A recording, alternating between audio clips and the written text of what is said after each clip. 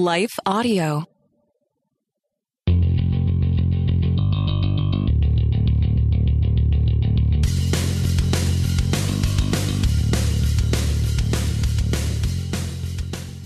Hey, welcome to the Happy Rant Podcast. I am your fill-in host, Barnabas Piper, here as always in studio with my good friend, Ronnie Martin. Ronnie, how are you? Good, man. It's nice for you to call me Ronnie, not Ron. Not Ronald. I forget. What does Ted call me? Ronald J. Ron. Yeah, something. He always calls me a name that nobody in the world actually calls me. So I perpetually get a kick out of here in studio with, which I think is the joke because, you know, I've never actually been in a studio with either of you. That's never happened. So, correct. You might be in a studio right now, but I'm not with you. I'm in an actual studio, yes, but it's, right. We're not together. Everybody because that's the thing. You invest a fair yeah. amount of your creative energies in, and I don't have a studio. I have a desk in a room. Which is kind of the modern day podcasting studio now. So there you go. Yeah, I guess that's true. Ted is frolicking in Las Vegas. I haven't seen any like TikToks or YouTube videos of him getting in any trouble. So apparently, what's happening in Vegas is so weird. So weird that he hasn't posted any TikTok. And he hasn't, hasn't been featured on like Cops or anything yet. So that's good. Apparently, I think it's just weird that he goes to Vegas for a vacation. That just strikes me so funny, man. It really is. Like, if you could list the places where Ted would go, that one's a shocking one. I mean, maybe it shouldn't be because he is nothing if not enigmatic, but no, it's true, and I don't. Yeah, it feels shocking for some. Like, I don't know why he goes there, and I think last year when he went there, didn't he describe like kind of like not really leaving the room that much, which I thought was so funny. It was basically like they ate and hung out at like the pool at their hotel, and then they had like the Godfather suite kind of thing. So it was just cool to hang out there. Okay. Well, that makes sense. Yeah, right. That actually makes sense because you are just going out to a hot desert town where the only thing you can do is lay out by the pool unless you want to, hit the town and go to all the casinos and they're probably not doing that. So they're just going to a hot desert town in the summer and laying out by the pool. That actually makes sense. But I wouldn't be at all surprised if he places a few bets at sports books. But that's I don't think he's much of a casino guy. Like, it's hard to see him hanging out till 3 a.m. at the blackjack table. I think he's the guy that wants people to think he's the casino guy, but he's actually just holed up in his room watching like ESPN classic clips of something, right? Yeah, he's just watching the NFL channel, like breaking down offensive lineman footage from 1987. Right, just kind of like looking at his watch, asking KK like, "Hey, when are we leaving again? When do we get to go back home?" Yeah. And apparently they do the dining scene, like the culinary scene in Vegas is a big enjoyment of theirs. So I've never been other than the airport. And I will say the Las Vegas airport is enough reason for me never to visit Las Vegas. So I mean, I think you're onto something there. You're onto something because the casinos just feel like the airport. So if you've been in the airport, you've kind of been into the casinos. Well, I mean, you've been into a lot of the old casinos, but like even the new casinos in Vegas feel like the old casinos. Yeah, like what is the difference? So, I don't know. Yeah, it's a whole scene, man. It's a whole vibe. But since Ted is not on with us, we're gonna do what we often do when he's not here, and we're gonna chop it up about ministry because it's a thing that you and I both little art of pastoring pipe. Let's do it. Art of pastoring with Jared C. Wilson and Ronnie Martin, and we specifically want to get into like it's a wild and I would say upheaval is a good word for how things feel right now in our country. There's with the gun violence and the kind of the pending overturn of Roe versus Wade, and it's kind of rattled the foundations of things in the church. So I want to ask you some questions about that, chop it up in just a second after we take a break for some ads.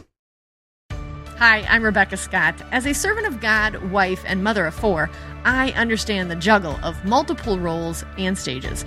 That's why I created the Encourager podcast to help guide us through the messy middle stage of life.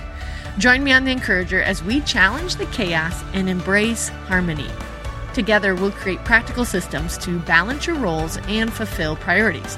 And we will do it while having joy and energy for both home and work life. Tune in for inspiring stories and interviews, actionable tips, and methods to do both home and work life. Because here, we believe you can do all things, just not all at once.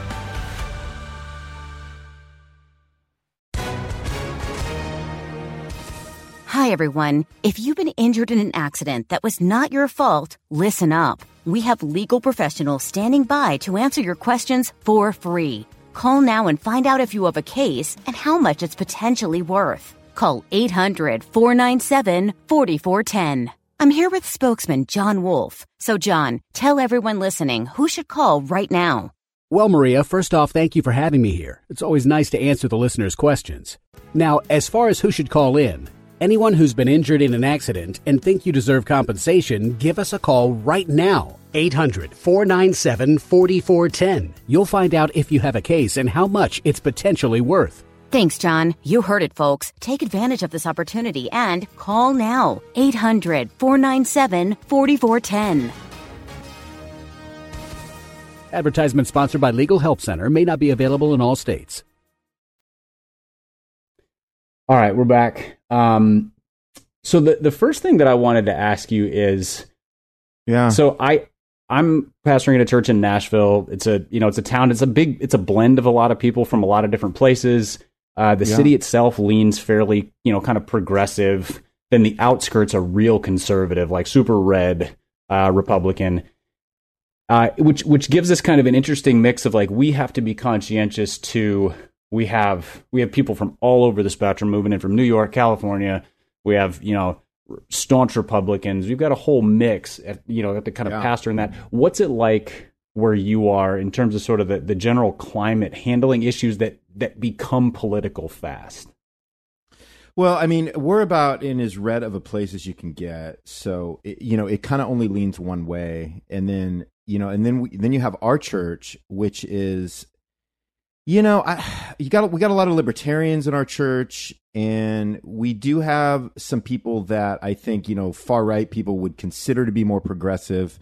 And I would say they're just a little more middle. They're a little more centrist. And so I would say we mostly have libertarians and, really, really probably very right Republicans. And then we probably have some centrists that maybe tilt a little left. If you were to kind of get right down there in it with them. And but I think what's interesting about where I'm doing ministry is that these things don't come up. And so since I'm a transplant, I've only been here 12 years. Unless I bring things up, unless I put things on the table and say, hey, should we discuss this? Should this be something that we bring up? Should we kind of make people aware of something that's going on that maybe they're not aware of, or they just don't care. It feels like it's a little bit more of that sentiment, because people certainly are not like busting through the door, just really passionate about cultural issues or anything that's going on out there. And if they are, they're just super quiet about it. And because I'm a guy that is not super political by nature, I'm very careful about what I bring up and what I talk about. So it's almost like everybody walks around like almost afraid to speak up, or they're just super quiet about it. And so I think, depending on the topic or the issue, unless I bring it up, it typically doesn't get covered. Is it strange? Is it the kind of thing where, we're pretty apolitical in how we handle things at our church, in terms like we never make an issue out of a political thing unless it is basically there's sort of a perceived water line where we're like, if it's above that means it's weighing on everybody's mind, so we should address it in some way. The rash of shootings was one of those. We've been talking about behind the scenes, if and when Roe v. Wade is overturned, how do we address that appropriately? Those kinds of things. For sure. But we don't make an issue out of it. But what we do get is occasional sort of squeaky wheel comments or emails. Hey, why don't you guys address this more? Okay. And that ebbs and flows with, election season and things like that. But, people have their agendas and they want to see that be the church's. Do you get that stuff, or is it totally pretty just like, we're just going to go through life. We don't really worry about that stuff. It's more the latter. And, it's funny you mention, the shootings. I was actually gone last Sunday, which was, kind of on the heels of all that. And I actually have some notes where I'm going to address it a little bit on Sunday, believe it or not. And, because I believe it's one of those things that should be addressed and acknowledged. And I think, we're in a small town, in mid Ohio, and it's kind of a bubble. And there is a sense that everybody is sort of sheltered from what's going on out there. So I'm always trying to wrestle with, hey, is this a good, I don't want us to stay sheltered and bubbled, because, the people that are experiencing things, especially when we talk about shootings, the people that are suffering, a lot of these people are part of the larger universal church. They're brothers and sisters. And so we need to acknowledge that, in as much as we can pray for them, we can bring to light things that are hard. And that, when, weep with those who weep, and all of those types of things. And so, but I feel like I have to be so intentional in doing that, because nobody comes to me saying, hey, how come you didn't talk about, you haven't mentioned Roe v. Wade, or, how come we're not addressing some of these issues that we're all so concerned about? Because I'm not saying nobody's concerned about them, but it just is not. It's not the language. It's not the topic of conversation. And by the way, as I am saying this to you, Pipe, I am totally perplexed by it. I'm totally perplexed. I mean, yeah, that is interesting to me, because I suppose some of it probably has to do with church backgrounds. Like, some people grew up in a context where the church was hyper political, and so they either want to flee that. They're like, if they see an American flag in a church, they're running for the hills. Or they're like, no, that's how it ought to be. The pastor ought to be a political pundit. Yeah. They ought to be sort of a cultural commentary. And I generally don't feel any pressure from the people. Like I said, there's the occasional sort of comment from somebody, but those are almost always best handled as one-on-one conversations. Either, hey, here's how I think about this, that kind of thing, why we're not addressing it up front. How do you decide what to address from up front if there's not sort of if the people in the church don't seem to have sort of there's no sort of like pulse for these things? Your finger's not on the pulse, and they're like, oh, this is a big issue for them. We need to address this. How do you decide what to bring up in service? I mean, that's a good question. I mean, since I have a team, it'll be something like, hey, is this something that should be addressed? I'll talk to Melissa. Is this something you feel like should be addressed? So, when we talk about what happened, with the shootings, I feel like that's something that needs to be addressed, because there's a general outpouring of grief, that's nationwide over these things. And that to me just needs to be addressed. That is not a political, I know it has gone to political places. And so I won't, I'm not going to talk about gun control when I bring this up. I'm going to talk about, loss of life and grief and some of those types of things. So I won't go to those areas, obviously. I think a lot of the churches that we would associate would not do that either. But I think, if it's something that can only be addressed, and it's political in nature, then I typically won't address it. But if it's something that has become politicized, which I know is like everything right now, but on the face of it, it shouldn't, and it doesn't need to be, or it's something I can talk about and I don't have to do that, then that's one of the considerations for me. Yeah, the politicization, I don't even know if that's a word. I'm going to go with it. I know, it sounds great. You sounded great, though. It was good. Just sound like I'm tripping over syllables here. Exactly. the politicization of everything does complicate things, because, there's when there's a tragedy with a massive loss of life, and so particularly saddening because it was 19 kids, and then exactly. I think 2 teachers or 2 adults. That's a pastor should be able to address that pretty clearly, without anybody feeling like he's treading on me, the don't tread on me kind of vibe.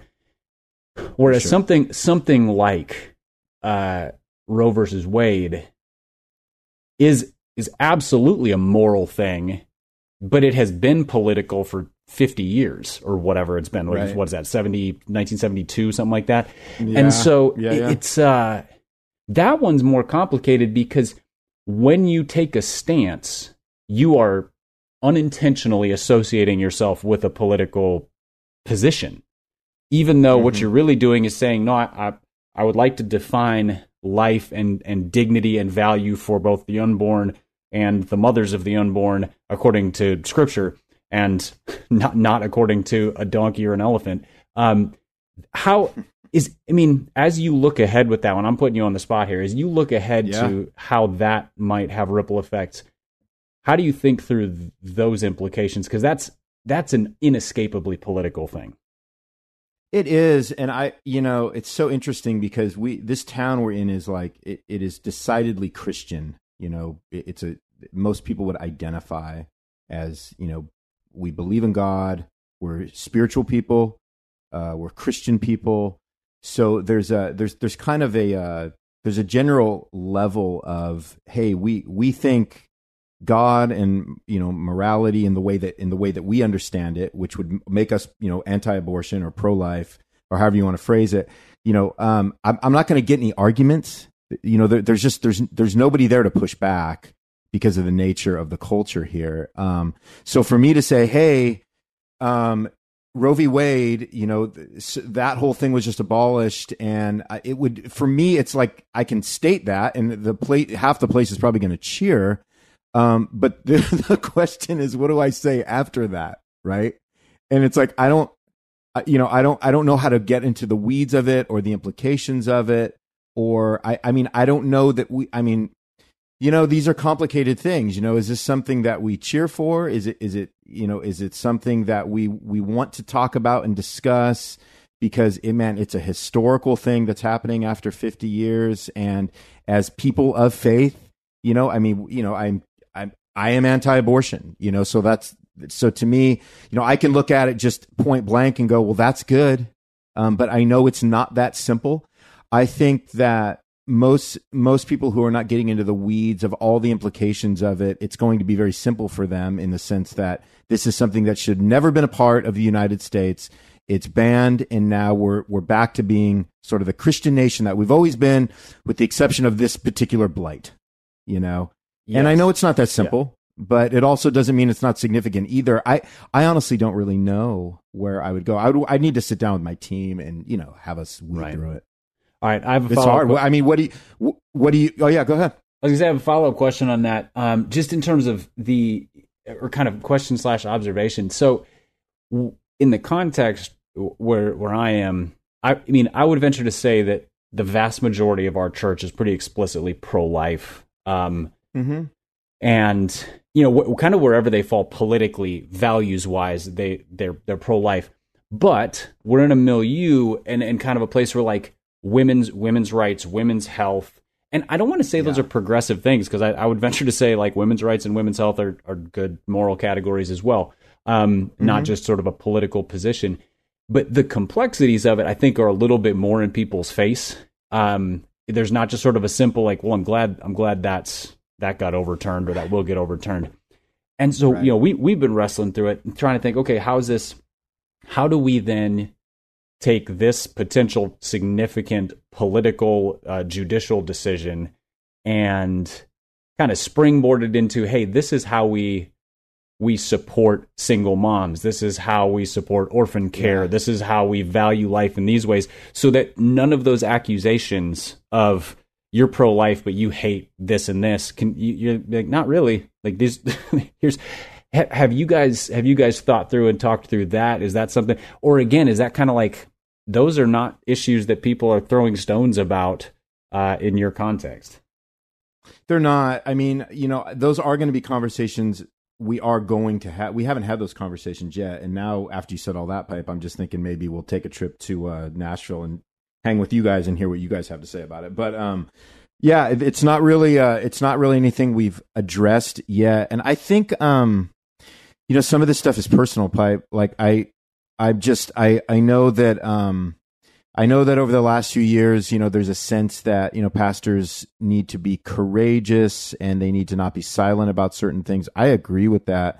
I also think there needs to just be wisdom with in that mix. So I'm always, my two things are this: am I trying to just stir things up because it's a pet thing, position of mine? Is it wise to bring it up? Like, what's the collateral damage going to be by bringing it up? Now, again, that you can't always use that because sometimes things need to be brought up and addressed, even if it's going to offend a large amount of people, if it's the right thing to do.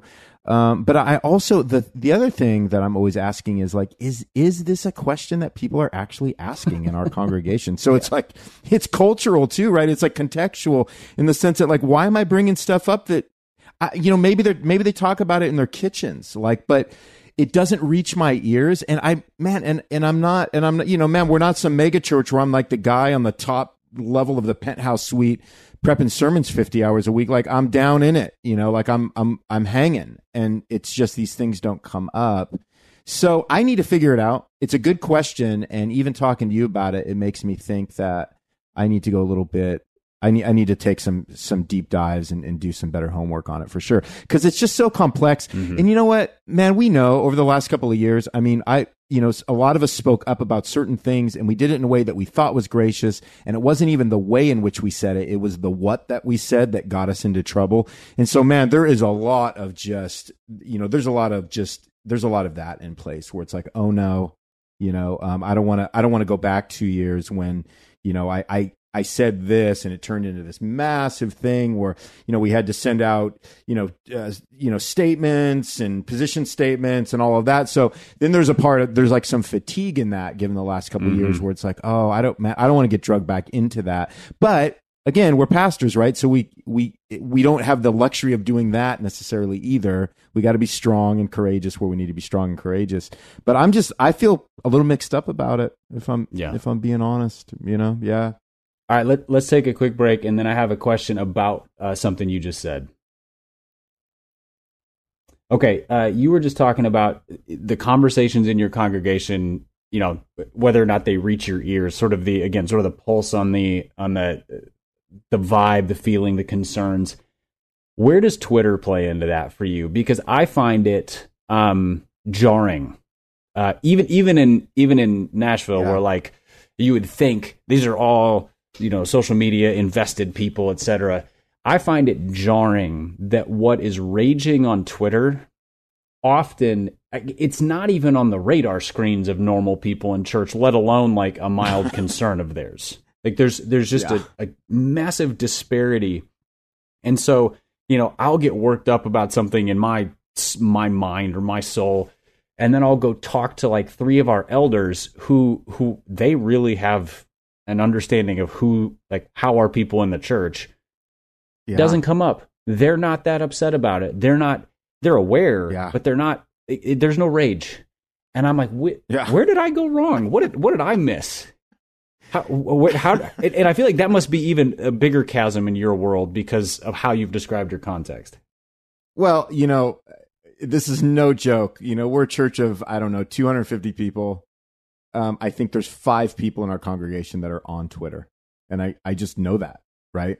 Because we have Facebook pages and I kind of have a good sense of who's on social media. And so I don't even know what percentage that is, Pipe, because I'm really bad at math. But that's so Twitter is not something that's triggering anybody in our congregation because nobody's on Twitter but me and a couple other people. And the majority of our church is on, Facebook and Instagram, and we just do a lot of church work on Facebook and Instagram, in terms of how we operate and function structurally. We use that a lot.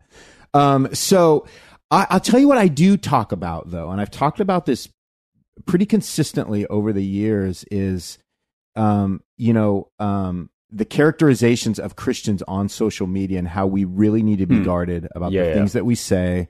And so I talk about that a lot, and it's done in a way that says, hey, guard yourself from falling into conspiracy theories, guard yourself about posting things that are not very welcoming or not very invitational in terms of, remember, we're in a small town. Other people, they notice what we're posting. They see what we're posting.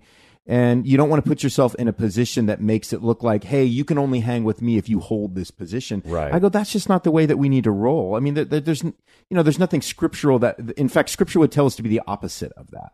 And so I think I do that a lot. Now, I don't know what kind of effect that has had. But it's we just don't have the angry church. It doesn't mean that people don't come in just grieved and angry about a lot of things. it doesn't get talked about a lot. So I might be just conveniently unaware of how everybody's raging, because I don't rage against those things. And I don't know if I put out, I'm just being honest right now, I don't know if I put out some kind of a vibe where people, when they get around me, it's like, well, you know, Pastor R, those aren't his things. Those aren't his quote unquote talking points. So we just don't even talk about that stuff around him, because he doesn't seem to ever talk about that stuff, you know? Well, I have to imagine that's freeing to people, though, because there is something profound about, you know, gathering with people from church, whether it's on a Sunday morning or, you know, some sort of more community gathering, and never raging. Like, we just spent 2 hours together, and there was some element of worship and some element of community, and so like laughter and genuine life being shared and all these things. And never once did we rage about guns or about abortion or about political positions or whatever. And just to kind of, so to offer that and be like, actually, that stuff's off limits here. Not because we're going to kick you out, but just because it doesn't really make it in the door in the first place. Yeah.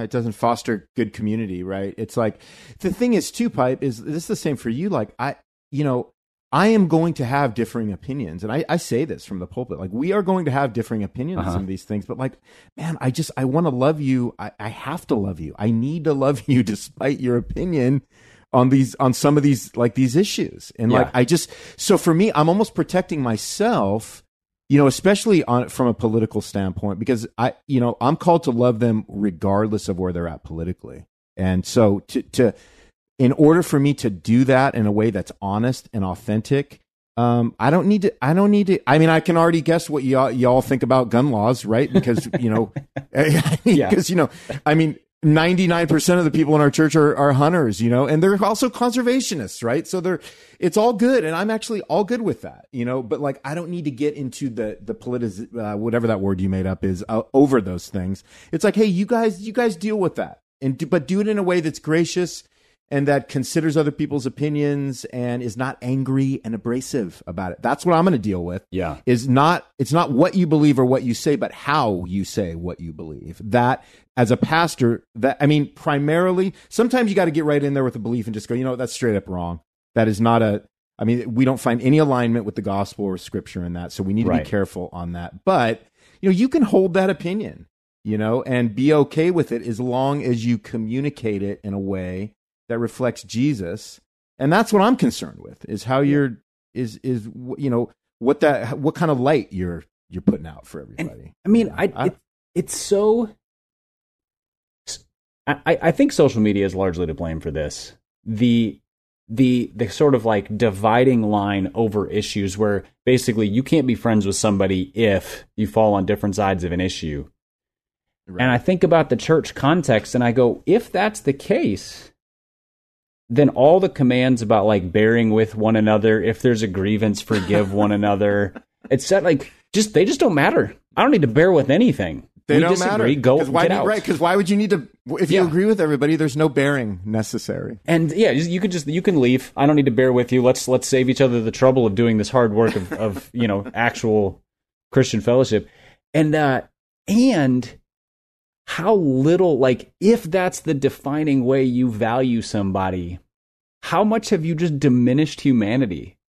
In the sense, like, my gosh. Yes. Okay, so yes. Let's hypothetically say you are in favor of gun ownership into kind of total freedom on that, maybe reasonable restrictions, whatever. I am against gun ownership. Yeah. If I look at you and I think, because of your stance, we can't be friends,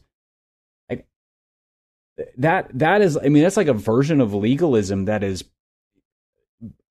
I don't even have a word for it. Like, it's just astoundingly unbiblical, because it's crazy. I have boiled the entirety of your personhood down to a stance on an issue, or you know, I know nothing about your marriage, nothing about your kids, nothing about your character. I've just disparaged your character because of your position on something. Nothing about your gifts or your contributions to the church. Nothing else that matters. But it seems like that's what social media and kind of the public persona of discourse asks us to do. Judge people according to these things and disassociate and disparage those who fall on the other side, as opposed to any sort of bearing with. Yeah, and I mean that's such a great point, man. And I think what I would like to see our church operate as is a church before the advent of social media, if that's even possible. Which it's not possible.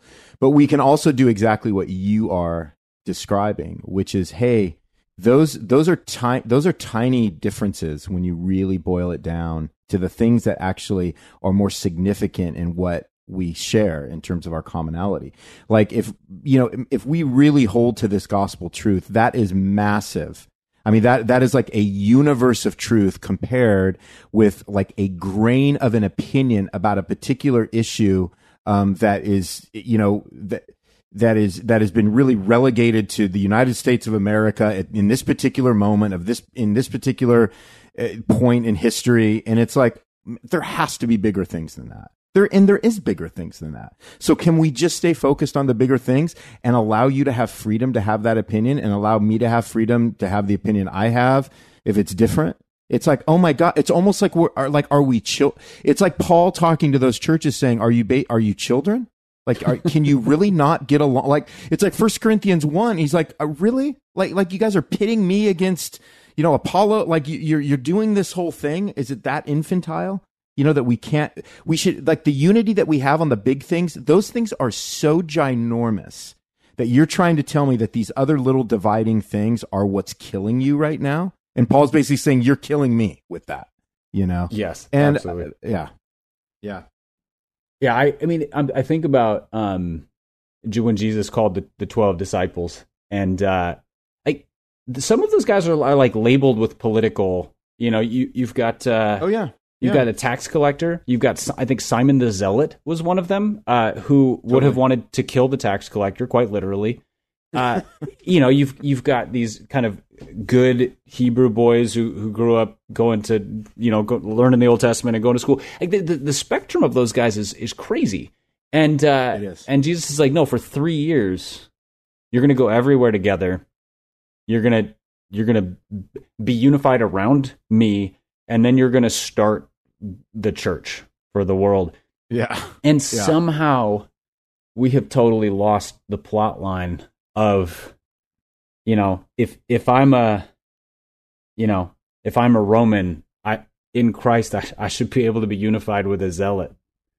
And that's not worse than Republicans and Democrats or, guns and no guns or whatever. And I realize that there's a moral component to these things, because like when you take an issue like abortion and you divide it along political lines, you're like, well, if you're a Democrat, you're probably pro-choice.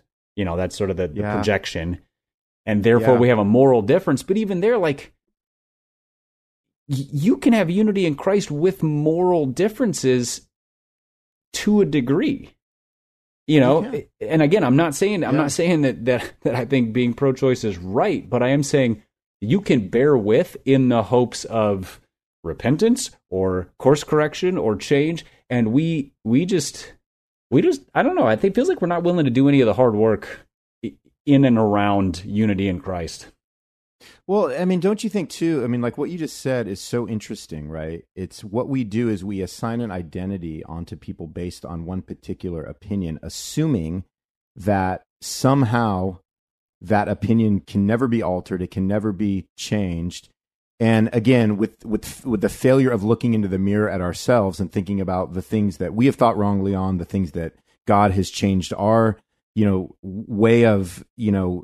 way of looking at particular issues and all over the, whether they're political, whether they're spiritual. I mean, we all grow and we all develop, and we all have a hard time getting past certain things that have been ingrained in us for years and years. And it's amazing that we look at somebody and they might say, well, I'm not sure. I think I more land on this side of the equation.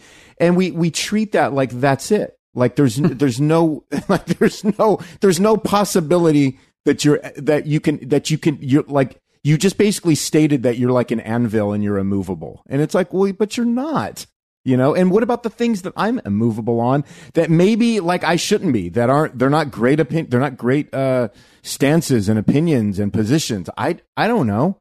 And I think as we grow in Christ, we just get more forgiving and gracious about those things. We're not so freaked out because somebody might believe something, again, not knowing any which way that they came to that position, but to literally just sort of like cast them out instead of saying, well, I don't know how they got there. There's a million different ways they could get there.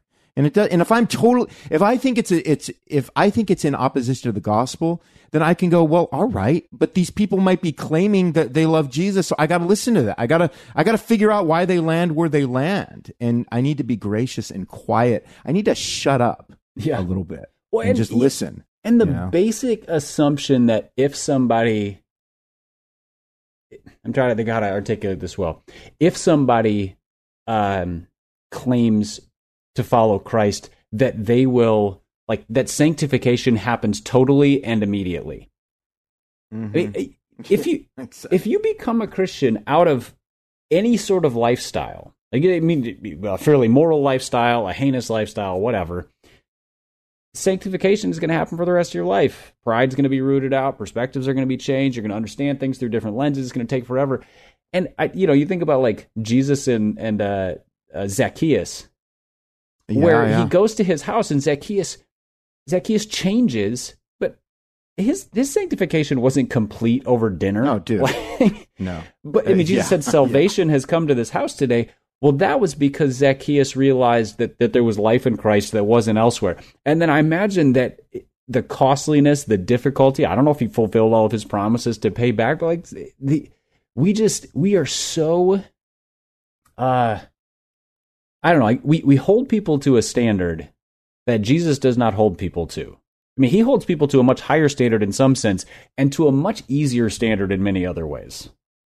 And we get it wrong. I mean, we get it wrong, and then I think, I think even I love even saying that I get it wrong, because it means that there's hope in the way that I'm going to treat people that are coming at things differently, because I don't know what their story is. I don't know how they arrived there. So, you can, somebody posted something on Twitter. It's probably somebody we both follow. I don't remember what it was, but the gist of it was, you get two people that come to the Lord. Somebody comes to the Lord and they're a super progressive, whatever. And the other person, comes to the Lord and they're a super, super conservative right wing thing. And we immediately think that like only the super progressive is the person that needs to be sanctified, right? Instead of saying, well, no, I mean, positionally, I mean, they're both going to be in places that need sanctification, because they're both holding to something based out of, a conviction that is either aligns with who Jesus is and Jesus' heart, or it doesn't. And by the way, some of those things are they're not so black and white even when we break that down. But to look at the right wing, Republican far right guy and go, he's the guy that doesn't need to change, is ludicrous. But I grew up in a culture where it was like, no, that guy's okay. He just has Jesus now that helps affirm all of those things that he rightly believes. Jesus plus the Republican Party. Yeah. Dude, 100%, man. There's new one for Kristen Dumais right there. But that is just, that's just false thinking, right? It's just false thinking. And if you decide to read even one chapter out of some place in the Gospels and you see the way Jesus was hammering the Pharisees and the scribes, I mean, you just gain a deeper understanding on what that looks like, But yeah. Let's take a quick break, and then I have a couple final questions. All right. You're talking about how only the progressive person needs to be sanctified. And what struck me when you said that was, well, we know our listener base, and it for the most part is going to lean theologically conservative. I'm not really sure where people are at politically. Thankfully, that's not a thing we deal with very often. Yeah. But knowing many progressive Christians, your starting point determines where you go with that, because they would look at conservatives and say, you need to grow more like Jesus, and right. Instinctively think we are more like Jesus. So if you're progressive and you get saved, right. You're already more sanctified. And so it's just wherever your starting point is, we instinctively become the Pharisee who says, thank God I'm not like that tax collector, that progressive, 100%. That conservative. It's just that's it right there. It's the instinctive starting point. All right, I think this is the last question. We'll see where this thing goes. You brought up something earlier that kind of gave me hives. You said something about either a position paper or a statement. I don't remember exactly how you phrased it, but like doing these things as a church. I would just like to get Ronnie Martin's thoughts on, signing a statement as a church or a position paper, like the value of those. When do you do them? To me, I always cringe when it's like, there's a Chicago statement and a Nashville statement and a Dallas statement. I don't know. They're always named after cities, it seems like. How do you navigate the statement and position paper world as a pastor, or are you just like, I don't care about that at all? I mean, in almost 10 years, we released a statement one time, and it was summer of 2020. Mm-hmm. It was after George Floyd, and there was all that stuff going on, and we had some members of the church that were in a Black Lives. They were doing like a downtown Black Lives Matter protest, and so it kind of came up. And we had some leaders in the church that, people had posted that, hey, I'm downtown, I'm doing this. Some of the leaders in our church liked that on Facebook, and that caused a little concern with some people. We had some people leave the church over it, but it became a thing. And so as a team, we just said, hey, this thing's coming at us from all these different angles. Why don't we just send out an email and just say, hey, just so everybody understands, like, this is where we think we land. All this stuff is new, and people are dropping critical race theory. All these words are brand new, and all this. It was that whole mess, right? And so we just said, let's try to have some clarity. I don't know, And so we did our best, and we released a statement. It was like 2 paragraphs, and it just said, hey, this is where we're at. We want our lives to reflect, the gospel. We think if somebody, I think one of the things that we got hit with is, why aren't you talking to people that are doing a BLM protest downtown? Like, shouldn't they be like, why are you liking it instead of telling them they shouldn't do it? And we were basically saying, hey, we don't think we're in a position to tell them to not do that or to do that. That's a personal conviction thing. And it's very complex and layered. It doesn't mean that they hold to everything the Black Lives Matter organization holds to. They're concerned about George Floyd. And so it was so convoluted. That was the only time we did it. To this day, I kind of wish we wouldn't have done it. And it was one of those things. It was just one of those horrible things. When you're faced with a false dichotomy, essentially discipline these people for doing something that they were doing out of their convictions, where you're like, well, you're right or you're wrong. You kind of are stuck with some a collection of wrong answers. Have you guys ever? It's a lose-lose. Have you guys ever? I'd say in the last 7 to 10 years, I can think of 2 or 3 different times there have been statements written about, sexuality, homosexuality in the church, the position on marriage. I think there was a statement written in response to the legalization of same-sex marriage and stuff like that. Oh yeah. Have you signed them? Have you tucked them away in your church website as like your position on things, or are you just sort of like, we're not touching that? Yeah, that's a really great question. No, I never touch any of that. I never feel like I need to sign anything. Our denomination, so Evangelical Free Church, we got really good guys that are on the national board there that work through these things, and they're very thoughtful, they're very compassionate. And so they will compile statements of their own because they need to, as a denomination. And we have freedom to grab those things and, put them in our bylaws or put them in our membership books. And so I've done that. because these guys are way smarter than me, and they've articulated these things, they've researched these things really well. And if as a team we look at that and go, hey, that's because this thing has become the issue that it has.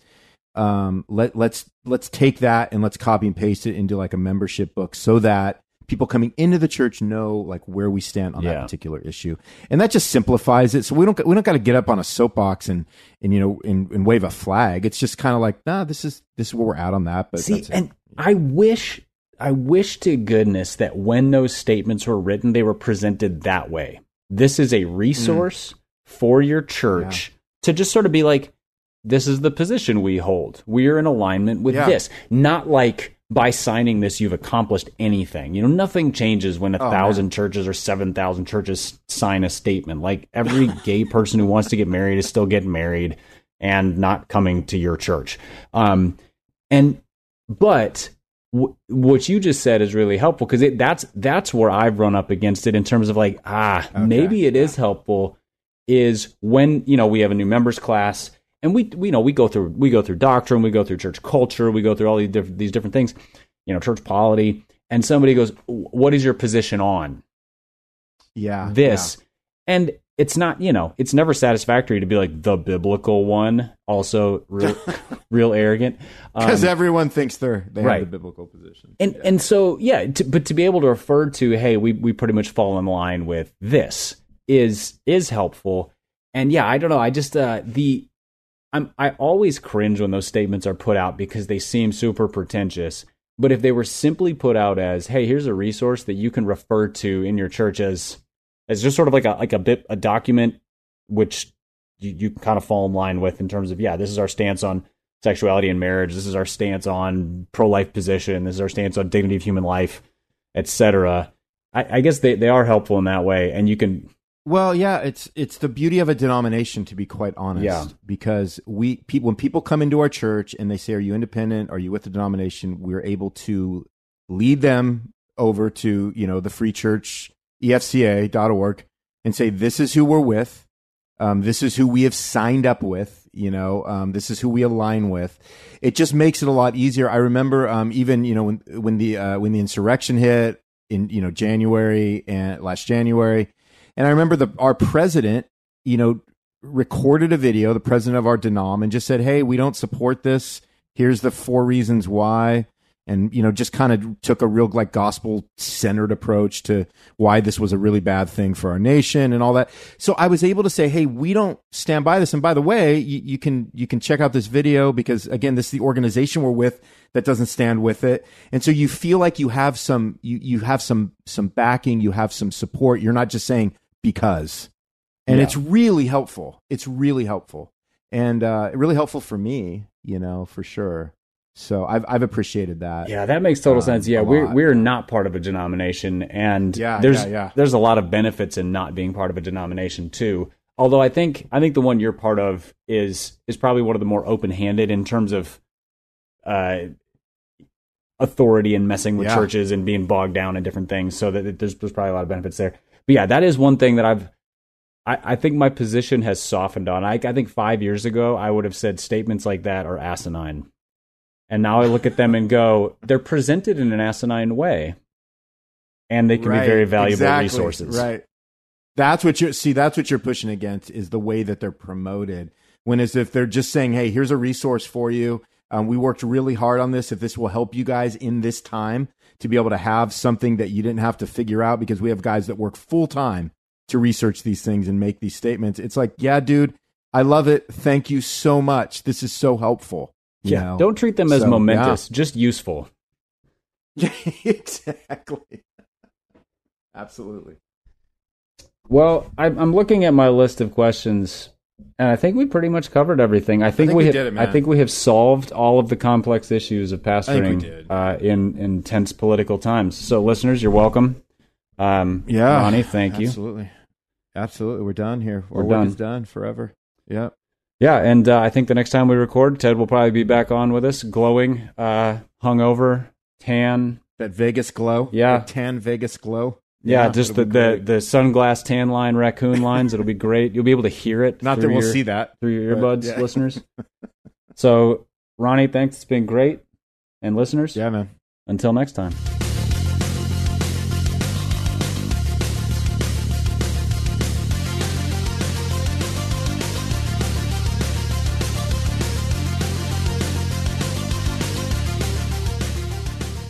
We want to take a moment to thank the team at Life Audio for partnering with us on this podcast. Be sure to go to lifeaudio.com and take a look at the other podcasts in their network. They've got shows about prayer, Bible study, parenting, and more.